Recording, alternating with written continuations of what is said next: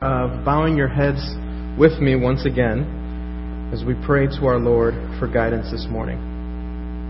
Let's pray. Heavenly Father, we thank you for this morning. Lord, we pray that you would help us today, that you would speak to us. Lord, I pray that you would make us ready to hear from you, ready to learn how you might form us as your people. May your word pierce our hearts. Lord, would you make us available to hear from you. We pray these things in the name of your Son, Jesus Christ. Amen.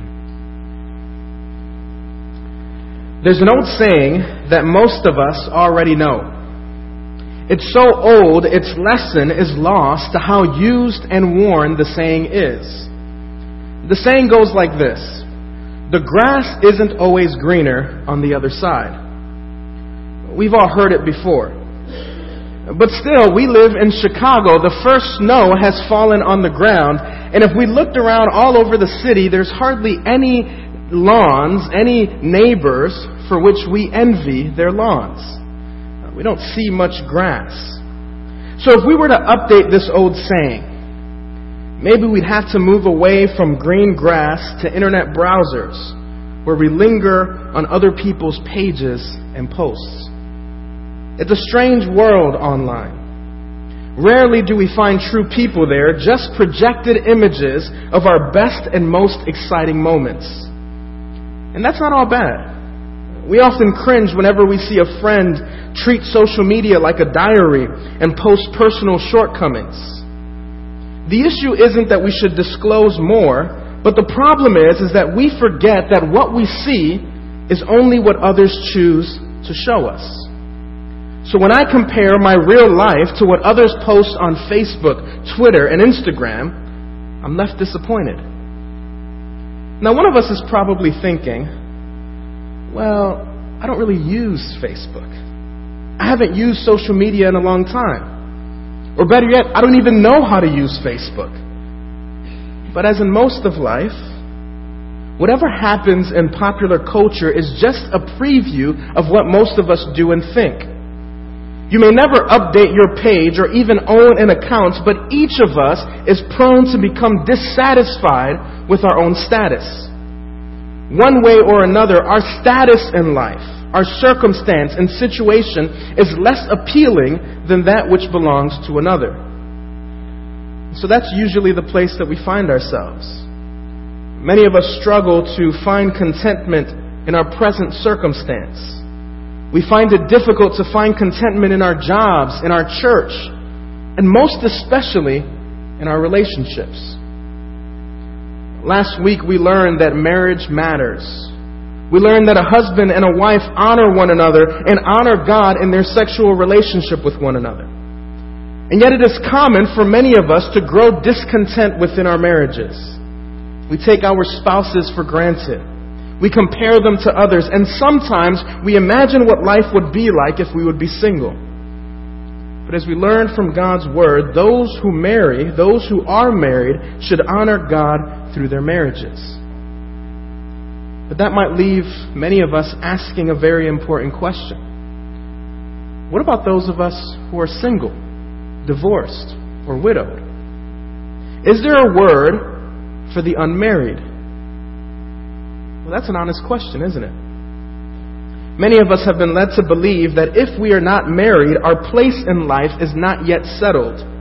It's as if the unmarried are in a holding pattern, an awkward space between useful and usable, a space between real life and a life in training. So I think it is natural for many of us to grow discontent with our status as singles.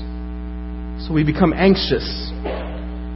We become focused on readying ourselves for a future spouse that may or may not come. We lose sight of God's call on our lives. So how do we deal with our insecurities and discontentment over our status? Well, if you find yourself wondering these things, there is a word from the Lord for us as well. It is really a word to all of us, but especially to those of us who are unmarried. So will you return with me to 1 Corinthians chapter 7, where we will hear again the word of the Lord. 1 Corinthians chapter 7, verses 17 through 38. 1 Corinthians chapter 7, verses 17 through 38. Please follow along as I read these words. Only let each person lead the life that the Lord has assigned to him, and to which God has called him. This is my rule in all of the churches. Was anyone at the time of his call already circumcised?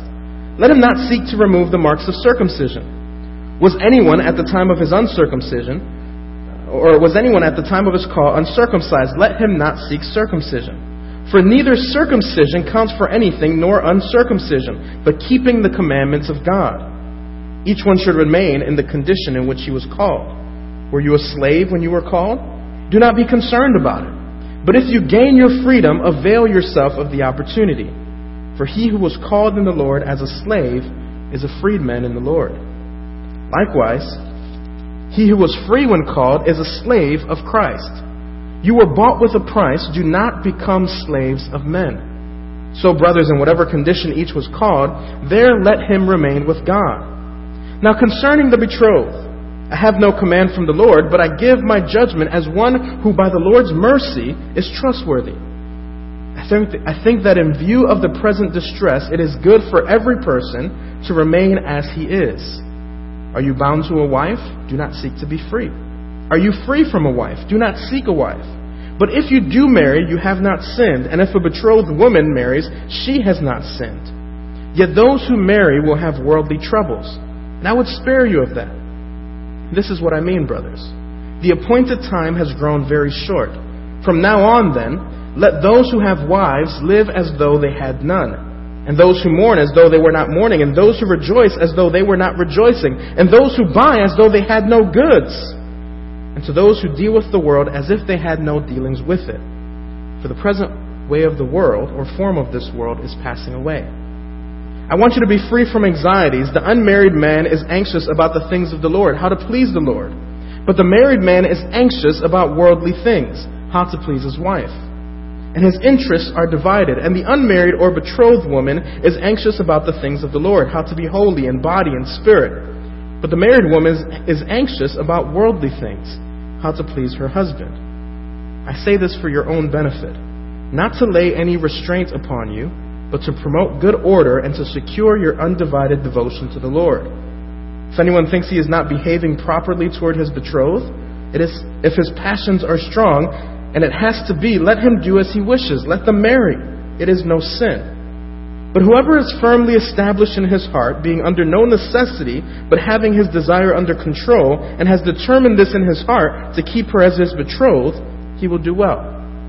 So then, he who marries his betrothed does well, and he who refrains from marriage will do even better. It's a long passage. The first part of this word from the Lord is this. Don't be anxious about your status, but understand it is your place to honor God. Whatever your situation, it is simply the context in which you are to live out your calling. That's what the first half of this passage says. Let me read a bit of it. Only let each person lead the life that the Lord has assigned to him, and to which the Lord has called him. This is my rule in all of the churches. Now, he goes on to talk about something that feels strange. It feels strange to talk about slavery and circumcision in the middle of this discourse about marriage and unmarriage, or those who are married and those who are unmarried. But it really shouldn't. It's as if this passage said to you and I, wait a minute. Let's take a step back and think about this more broadly. Let's take a high view of our place so that we can be better equipped to talk specifics. And that is why the first thing that is given in verse 17 is a general rule. Wherever your place, lead the life that God has called you to and has assigned to you. Now the rule is a bit of a setup. It disarms us. It reminds us that whatever our circumstance, whether we view it positively or negatively, our lives are to be determined by God's assignment and calling. Consider this. God has assigned you your place and has a particular calling on your life. And what is this call? It is our salvation. When someone places their faith in Jesus Christ, acknowledging their sin before God and their need for forgiveness, that person is called into a life of service and dedication to God. So when we become family members of the household of God through salvation, we become servants of God. We are on duty to honor and obey our Master. Each one of us, if he has been saved, has been called. But what about this assignment? This is the part that becomes uncomfortable for us.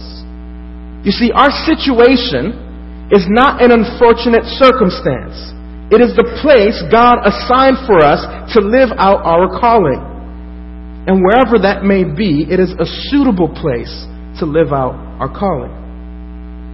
Now, if it is a suitable place, one assigned to us by God, then that ought to change the way we think about this place. You see, this place, this situation is not cursed. It is not to be despised. It is to be useful. It is to be a natural environment for gospel living. Whatever the status, married, single, divorced, dating, widowed, whatever the status we find ourselves in, it is a place from which we live out our calling. And then Paul continues by giving two particular examples of social settings. The first has to do with the Jew-Gentile social setting. He asks the church, were any of you circumcised or uncircumcised when you received the call of salvation? He says, if you are circumcised, don't look to remove the marks of your circumcision. If you were uncircumcised, don't look to be circumcised. Why? Because these things are just social statuses. They're just the place from which we live out our calling. The Jewish believer lives out his or her calling as a Jew. The Gentile believer lives out his or her calling as a Gentile. Status doesn't matter, Paul says. What matters is our obedience to God. Before we can move on to understand our status as married or unmarried, it is important that we hear this again. What matters, no matter our place, no matter our status, is our obedience to God. Paul then gives a second example. He says, were any of you free when you were called? Were any of you slaves at the time of your calling? If you are a slave, don't become anxious about it. Now he says, if the opportunity makes itself available to you, if you can become free, take advantage. But if you are a slave, don't be anxious. Don't be concerned about changing your circumstance. Now in ancient times, slavery was connected to one's financial place in the world. Those who were in debt became slaves in order to survive economically. It doesn't take a historian to know slavery was not ideal, nor was it a place that someone wanted to remain in. It was a hard life. And that is at least one reason why Paul says, if the opportunity becomes available to you, become free. Still, many during this time would never have that opportunity. Many of those who were wishing to become free rather than slaves would never be able to become free. And so Paul says, in spite of your difficult circumstance, in spite of the fact that you don't want to remain there, don't be concerned about it. Don't become anxious about your status, but instead recognize your place in Christ. Though you are a slave, you are free in the Lord. And if you are free, remember that you are a slave in the Lord. In other words, your status in Christ is far more important than your social status in the world. While singleness can hardly be compared to slavery, I hope you are noticing a connection between the two. For many of us, singleness is about as appealing a status as slavery is. Just as one would prefer to become free rather than a slave, many of us would prefer to be married rather than unmarried. Like many slaves, hearing the provision for freedom from Paul, many of us are longing for a provision to become married. We have to hear what Scripture is telling us. Even if you no longer want to remain a slave, even if you no longer want to remain a single person, stop being anxious about it. Instead, recognize that whatever your status, you are in Christ. Nothing else is more important. Not your past relationships, not your present relationships, not even the absence of relationships. You belong to Christ. And that is the most important status that any of us can have. So Paul reminds us in verse 24, whatever your condition, whatever your status, remain with God. But this makes us anxious. And you know what the real problem with anxiety is? The real problem of anxiety is that it distracts us from doing what we are supposed to be doing. It causes us to lose focus, so that instead of focusing on our call to serve and honor God, we become preoccupied with the distraction of wanting a new circumstance. And there's nothing more dangerous than someone who is distracted by something other than what they're supposed to be doing. We've all seen this driving. There is a danger to the distracted driver. Now, Meredith is sitting in the audience, so I have to be honest here. I am often the distracted driver. I often have my cell phone and I'm changing songs or finding new podcasts to listen to. And Meredith often reminds me that this is incredibly dangerous. And it's true. And yet I continue to fool myself into thinking that these brief moments when I'm looking down at my phone, I will be okay. Nothing will happen. But that is the furthest thing from the truth. It is dangerous to be distracted. I might lose sight of where I'm going and might end up going off of the road, or I might not be focused on what I'm doing so that I harm myself or someone else. There is nothing more dangerous than someone who is distracted from what they are supposed to be doing. Many of us are distracted from what we are supposed to be doing by our anxiety. See, distraction is no small thing. It is not minor. It is a dangerous thing. It can lead us to lose sight of God and to veer off into a place where we don't want to be. It can cause us to be distracted from what we're supposed to be doing, and instead we cause harm and pain to ourselves and to other people. We're called here not to be distracted by this anxiety. Some of us are so distracted that we chase after bad relationships, or we dishonor God in our dating relationships. But we have to remember that God is calling us to obedience. If you are free, you are a slave to Christ. If you are a slave, you are free in Christ. Honor God in your status. Now it is here that we can hear the word from God to all of us. And the word is this: whatever your status in life, honor and obey God with your life. See, the first help we receive from this word is the charge not to be anxious about our status, but to honor God in whatever status we find ourselves in. But having been encouraged to do this in every circumstance, our passage moves into a very specific direction towards those who are unmarried.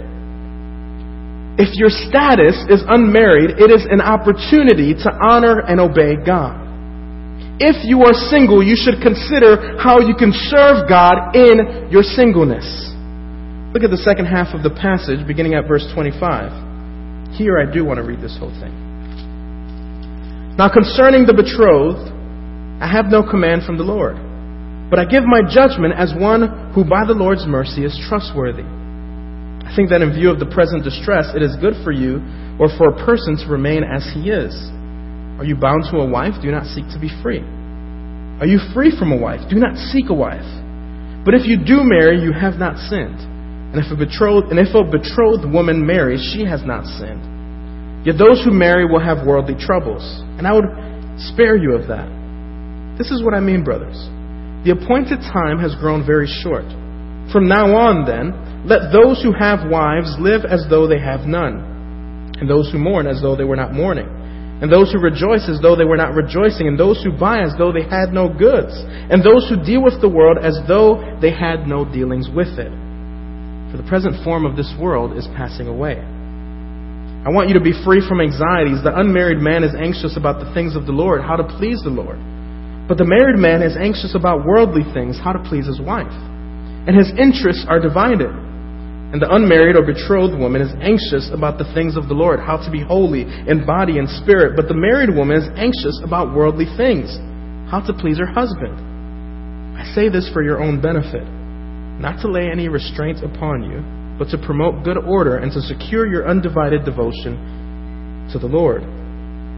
If anyone thinks he is not behaving properly toward his betrothed, if he has passions that are strong, and it has to be, let him do as he wishes, let him marry. It is no sin. But whoever is firmly established in his heart, being under no necessity, but having his desire under control, and has determined this in his heart, to keep her as his betrothed, he will do well. So then he who marries his betrothed does well, and he who refrains from marriage will do even better. Earlier in this chapter, Paul gave a specific address to those who are married. Now he turns his attention to those who are unmarried, those in the congregation who are single. And while marriage between a husband and wife is a good thing, a good place to honor God, it is not the only place. And one could say it isn't even an advantageous place. You see, contrary to what many of us feel and believe, singleness is a blessed place. It provides the kind of environment that allows the believer to honor and serve God fully. He says to the unmarried, I don't have a command, but advice. In light of the present circumstances, it is better to remain single. Like he did before, in the section, he asks a question. Are you now married? Then remain married. Are you single? Then remain single. Now, in regards to those who are unmarried, he is not giving a hard rule. It is not a moral issue, but an observation about each particular place, each particular setting. It says if the single person does marry, it is not a sin. So why then does Paul give this advice? Well, he gives this advice in light of the present circumstances. He says that in light of the present, it is more favorable to honor and obey God in your singleness. See, Paul makes two observations about the present time. One, it is hard, and two, the time is short. The church was living in the midst of financial trouble and hardship. And so Paul's concern about the present is first of all practically motivated. He says resources are in short supply. Caring for yourself is hard enough, and to care for others would be even harder. To increase one's financial burden in a time that is already financially burdensome would be unwise. But more importantly, Paul's concern over the present is also theologically minded. He says the present time is short. We, the church, are living in the last days. You know, it's hard for us to understand this because most of us live our lives as if time will go on forever. But we know that Scripture teaches us that Christ will return. And though we don't know when, we wait anxiously until our King returns from the throne. So our lives are to be lived in anticipation of the Lord's return. That means that we value the things of this age in balance with our anticipation. So we must live our lives, whatever our situation, with the future in mind. This helps us to understand something that is difficult about what Paul says. Paul charges those who are married to live as though they are not married. And at first we might think he's contradicting himself. Paul has just told everyone who is married to remain as they are, and now it seems that he is telling us to live as though we are not married. That's not what he's doing. What he's saying here is that we live our married relationships in light of what is going to come in the future. We value our marriages and we honor the Lord in them, but we understand that our lives will drastically change when Jesus returns. And so our plans, our worries become less significant when we recognize that time is short. So why then is a single person able to better anticipate Christ's return? Well, it is because a single person is free from certain kinds of anxieties and is able to have an undivided focus on pleasing the Lord. Think about it. When you're married, you have certain responsibilities and certain things that you worry about. I worry about Meredith. I think about her work, about her health, and about her happiness, as she does for me. And that's not a bad thing. It's just a reality. And imagine if we also had children. In addition to being concerned about Meredith, I would also be concerned about my children, about their health, about what they're doing, about how they might be growing. It's not a bad thing. I should be concerned for those things. But it's just an observation about reality. The unmarried person has an undivided attention. He or she does not worry about a spouse or children. The single person is free to concern him or herself only with what pleases God. That is not to despise marriage, but it is an observation of life. It is an observation of this particular place, this particular setting. There is a certain kind of freedom that is available to the unmarried person that is not available to the married person. The single person can have a singular focus on Christ and can be more flexible whenever opportunities present themselves to serve God. Several years ago, some of you know that I went to Liberia with Pastor Eric, and we went and served alongside of Pastor Wilson. It was an incredible opportunity. Now, we did this, both of us being married and Eric having children. And a few weeks ago, I met with Pastor Eric, and we were talking and reminiscing, and he told me that last spring, Pastor Wilson had mentioned to him whether or not Eric and I would be interested in going back that very summer. 2 months turnaround. It was March or April, and he was wondering if we'd be willing to go in May or June. And Eric and I were laughing. We said, we would love to, but we can't make those kinds of commitments right away. We have responsibilities. We have families. We would want our wives to come, and so we would have to make sure that the schedule would not only work for us, but would also work for them. Eric has children. He would need to ensure that his children were cared for. Now imagine if one of you who is single was approached about this opportunity. You would need to make plans as well. But the kinds of plans that you would need to make are very different from the kinds of plans that we would need to be making. There's a sense of freedom that you have available to you. There's a way in which you are able to pursue the things of God in ways that we who are married are not able to. That is not to say that marriage is bad. That is not to say that we as married people are unholy or not devoted to the Lord, but there are the worries of the world that cloud that force us to be focused on other things. We do not have that singular focus that those who are unmarried can have. Still, some of you might say, but I don't want to be single. I understand that singleness is an advantage. I understand that I can be singularly focused to the things of the Lord, that I can be able to be undivided in my attention to the Lord, but I don't want to be single. And that is an honest prayer. Many of us do not have the gift of singleness. Some of us do. Some of us can, without any real sense of loss, live the rest of our lives as singles. But many of us long for marriage. And that is an appropriate desire. But it is a desire that must be met with a commitment to the Lord. Yes, we can desire marriage. Yes, we can desire to have our status change, but we must never lose sight of our attention, our devotion to God. I pray your desire for a spouse would never exceed your desire for the Lord. So if you are single and the Lord provides you with someone to whom you wish to marry, that is a good thing. And if you're able to honor the Lord in your relationship and you marry one another, that is a good and blessed thing. But if you are able to remain single, that also is a good thing. So whatever the situation, whether we are married or unmarried, the charge remains the same. Honor and obey the Lord. So what do we do with this advice? Well, first of all, if you are unmarried, you should view this time as an opportunity to serve God. Take the opportunity to enjoy what God has given you now.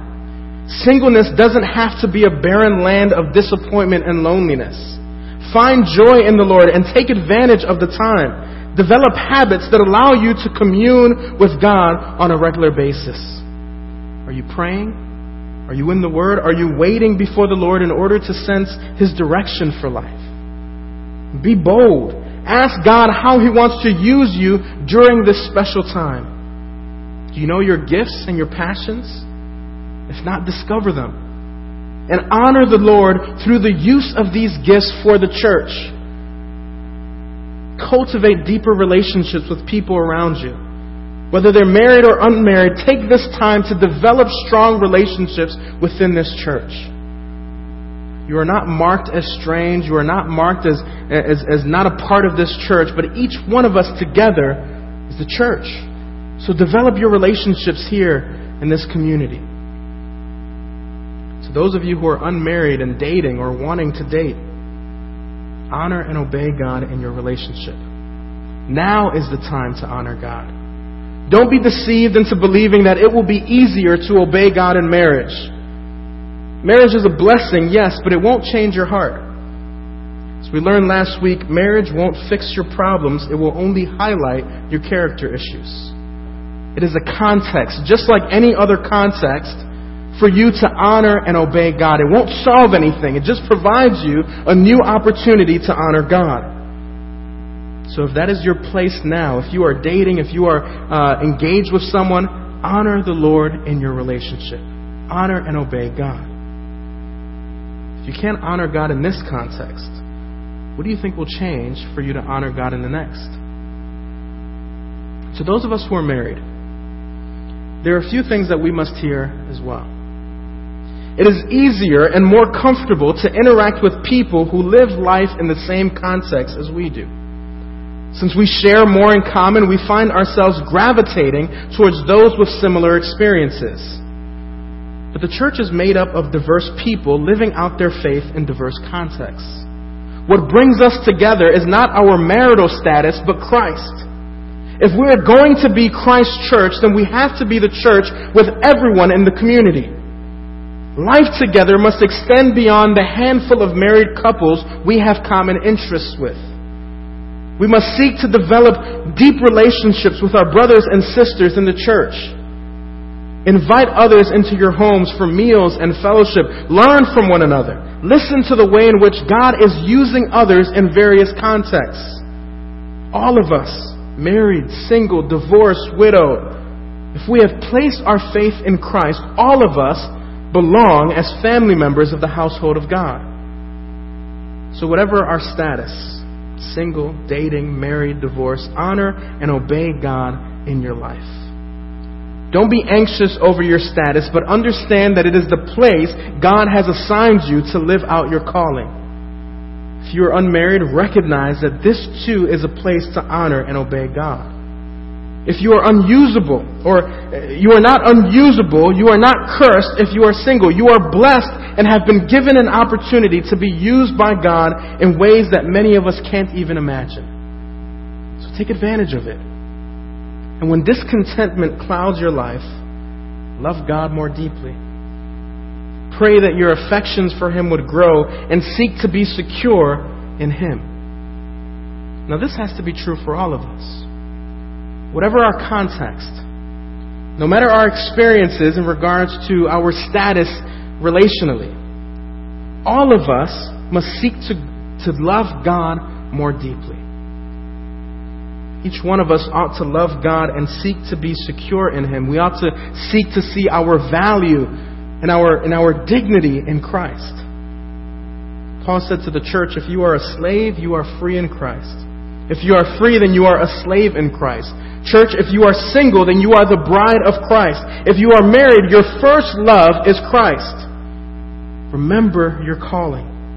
Remember that in love, God offered His Son to die for our sins so that you and I could be reconciled to Him. When we were strangers, when we were unfaithful, God loved us and was faithful to His promises. And now, whatever our context, whatever your status, you and I are called to love, honor, and obey God. Whether you're single or married, this is our call. This is our aim. Our settings may be different, but our calling is the same. Whatever your status in life, honor and obey God with your life. Let's pray. Heavenly Father, we pray that you would help us with this great challenge, to view our status in life as an opportunity to love and serve you. Lord, would you forgive us for the times when we have not done this well? Forgive each and every one of us, Lord, for not desiring to love and honor you and to be the church together, to live life together. Lord, may our community, this church, be shaped by a desire to see you as our first love. Forgive us, Lord. Encourage us. Help us to be the men and women that you've called us to be. We pray these things in the name of your Son, Jesus Christ. Amen.